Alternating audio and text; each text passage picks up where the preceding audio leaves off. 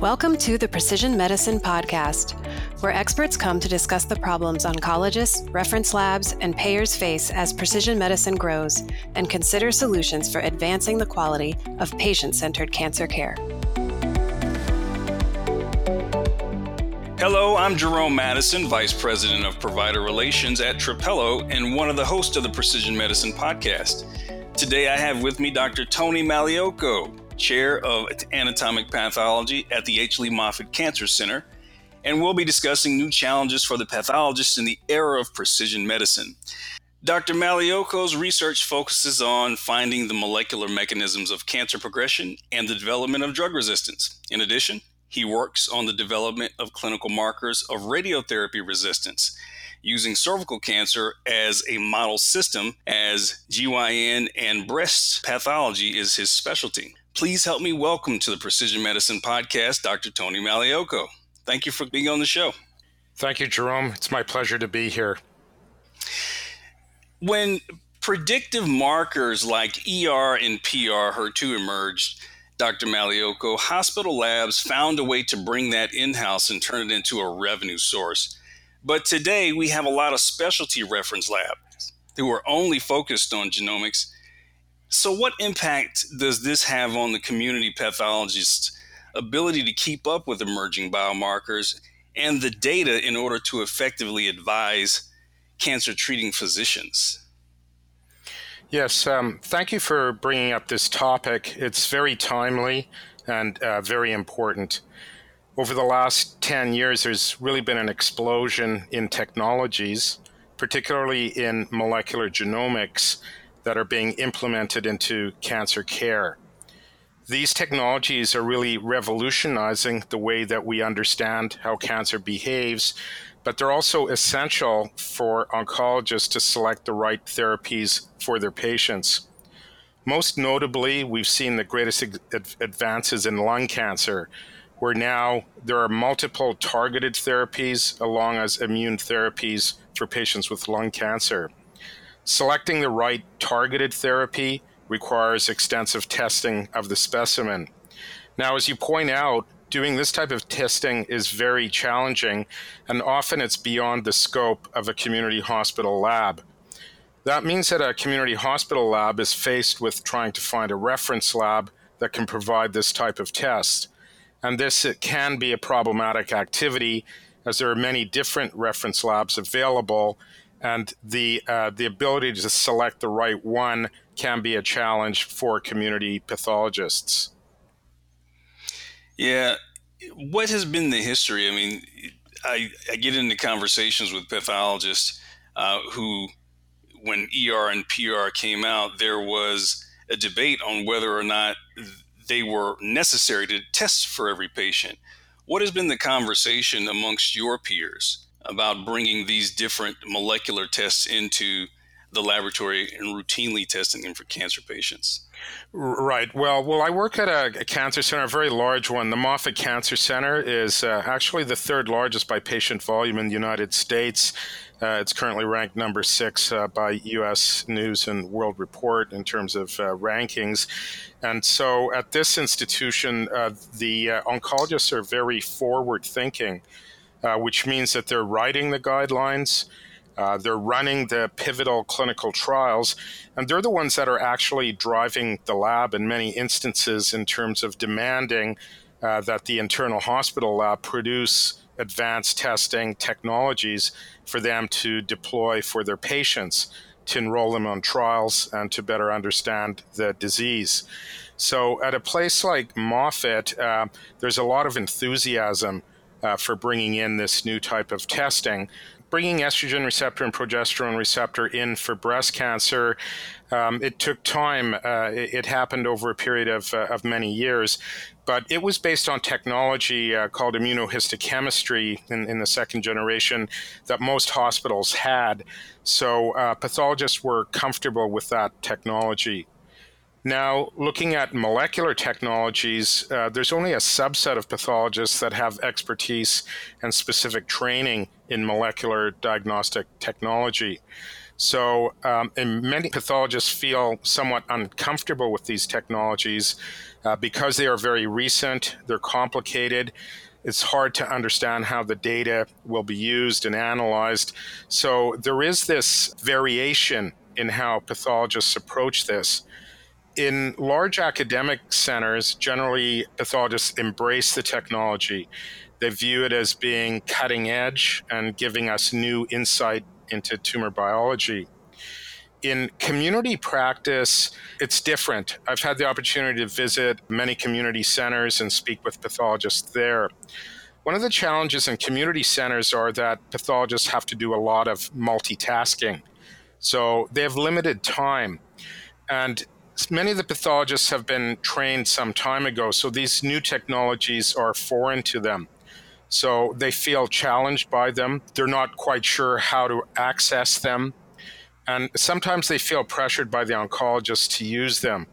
So there are many community pathologists that feel uncomfortable about deploying these technologies, and they're looking for sometimes help and guidance in how to do this. So I can say that there is still a lot of debate between pathologists and oncologists when the technology should be used. You mentioned in breast cancer that now it's standard. Every breast cancer should have a ER, PR, and HER2 test. It's also becoming standard now that maybe every breast cancer should also have a BRCA1 and 2 sequencing, particularly if they're triple negative breast cancers. So there are new tests coming in that even impact breast cancer too. The challenges is how to implement these tests. The technologies are costly, and insurers don't reliably pay for them. So this has led to a lot of debate at the current time. Yeah. Speaking of the biggest challenges, one of the biggest challenges with implementing precision medicine, as we know, are many of these genomic tests are not reimbursed and are only paid for by insurance through submitting either a prior auth or after appeal by some of those laboratories. But in your opinion, what needs to happen in order to gain greater access to precision medicine tools and have insurance pay for them? Yes, and insurance needs to pay for things that are medically necessary. So I think the medical community needs to make a strong case that these tests are not research tests, that these tests are medically necessary, they're essential for proper diagnosis and for proper treatment of our cancer patients.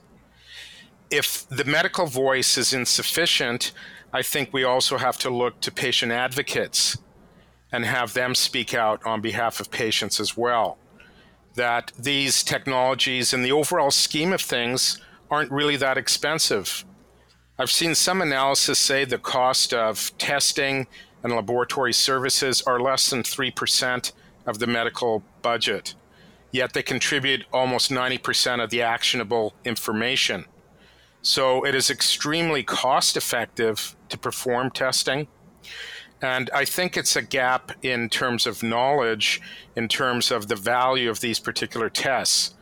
Perhaps it's a reflection that the technologies have advanced very quickly and that there's a lag between the payers understanding how they should be ideally used and that they have truly transitioned from research into routine clinical care. So this is a very, very important area, and I think it is an area that's impeding the development and availability of molecular tests, and it's an area that we need to address. H. Lee Moffitt, you guys are very unique because you've built your own molecular diagnostics lab. What was the vision for creating the lab, and what impact has that made on the institution? The Moffitt Cancer Center is actually one of the youngest comprehensive cancer centers in the United States. I believe something like 35 years young, so which is young in terms of institutional terms. And when Moffitt was created, it was created on a unique model that was very patient-centered and team-orientated. So at Moffitt has always been forward-thinking. And in fact, it fully engaged something called Total Cancer Care, which was the foundation for personalized oncology as early as 2006. And back then, Moffitt partnered with Merck and others to create something called the Total Cancer Care Program, where now over 150,000 patients have been enrolled. They give their tissues, and their tissues are molecularly profiled, and they volunteer their medical information so that we can really understand the molecular basis of cancer and how we can better classify cancer to better select therapies. So I think Moffitt was always very fully invested in this. So when there became real clinical demands for next generation sequencing, for advanced genomics, there was a big push from Moffitt leadership and Moffitt oncologists to make this technology available right on site, right in-house within Moffitt. And there are reasons for that. The first is to understand the technology so that we could have it in our own hands and really understand how it works. The second is to support research so that we could learn new things and how to improve the technology. The third is to support clinical trials so that we'd always have the latest technology available for our patients. And so that's what really drove it, this commitment to early access and to patient care. So it was really our leaders and our oncologists that really drove this and really led the foundations to Moffitt's commitment to personalized oncology. And you really can't have personalized oncology without having a full molecular service. And that enables you to do the most advanced testing, the most efficient costing, and in the fastest turnaround time possible. Yeah. You mentioned the early adopters, and I've been in what we now know as the precision medicine industry for nearly 16 years. And, back then there were few oncologists who really believed in biomarker-directed therapy, and even fewer pathologists who really had it. One of your colleagues, Dr. Jose Lopez, he wrote an article in The Pathologist that was titled The Invisible Doctor. And what he suggested is that the role of the pathologist will be diminished as precision medicine evolves. Now, do you see an opportunity for pathologists to be the resident expert in genomic biomarkers as they have been for prognostic and predictive markers in the past? Yes, absolutely. So pathologists are more than just microscopists. They are physicians first and foremost, but they are lab experts. Pathologists understand every type of testing. They understand how it's to be used and how to be implemented, and they understand how to interact with the medical team. So I think it's completely natural for pathologists to take ownership of the molecular genetic testing and incorporate it into pathology practice. So currently in a hospital like Moffitt, we offer over 2,000 different tests, and pathologists preside over these, and we're continuously introducing new ones. So pathologists are really at the very center of the information that drives medicine. So it's incumbent on the pathologists to maintain their expertise, to remain engaged on the clinical side, and to remember that they are physicians and that they're not just, as I said, microscopists. And it's really their duty to manage this data and to contribute to it and to learn how to understand how to utilize it better for patient care. Yeah, I think one of the remarkable things that Dr. Lopez mentioned is he suggested that pathologists, similar to the genetic counselor, there's an opportunity for the pathologist to be the genomic counselor, to have even office hours to counsel a patient on their genomic expression. What do you think about that? I think it's a very interesting idea. As he pointed out, that often patients don't even know that pathologists exist. In popular media, on television, sometimes you see surgeons and internists appear to be doing the work of pathologists, and pathologists are not featured. So once patients become aware of pathologists, sometimes they become curious about them. And in my practice, I've had the occasion to interact with patients on numerous occasions. They've come to my office to review their slides. We've discussed their case. We've discussed what other tests might be available to them.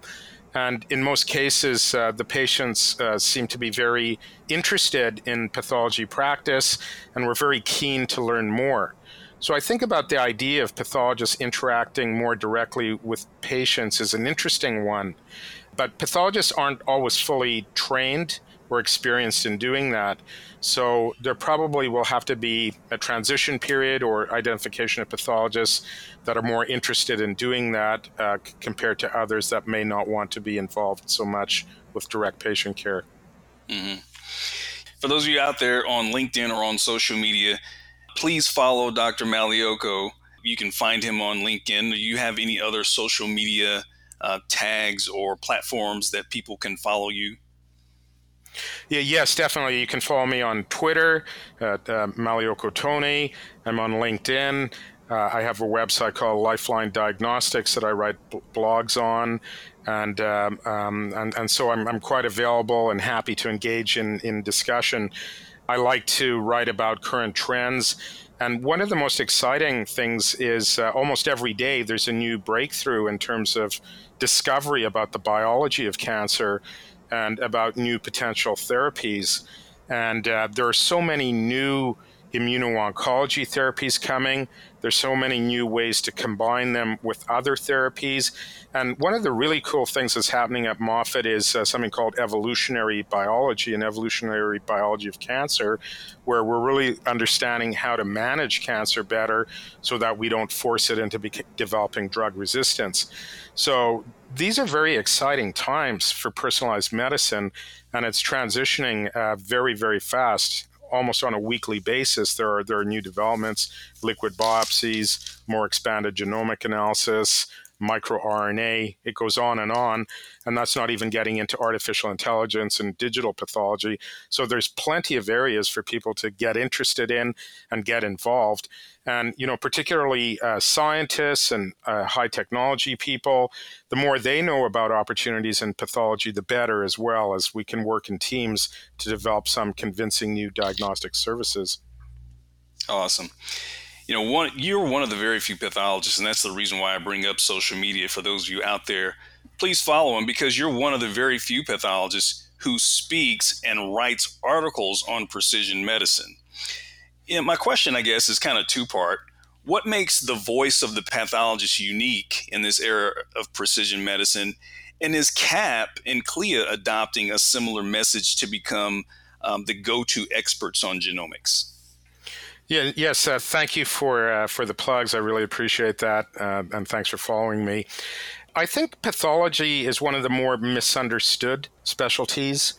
To become a pathologist, a typical course is like myself. You've gone to undergraduate.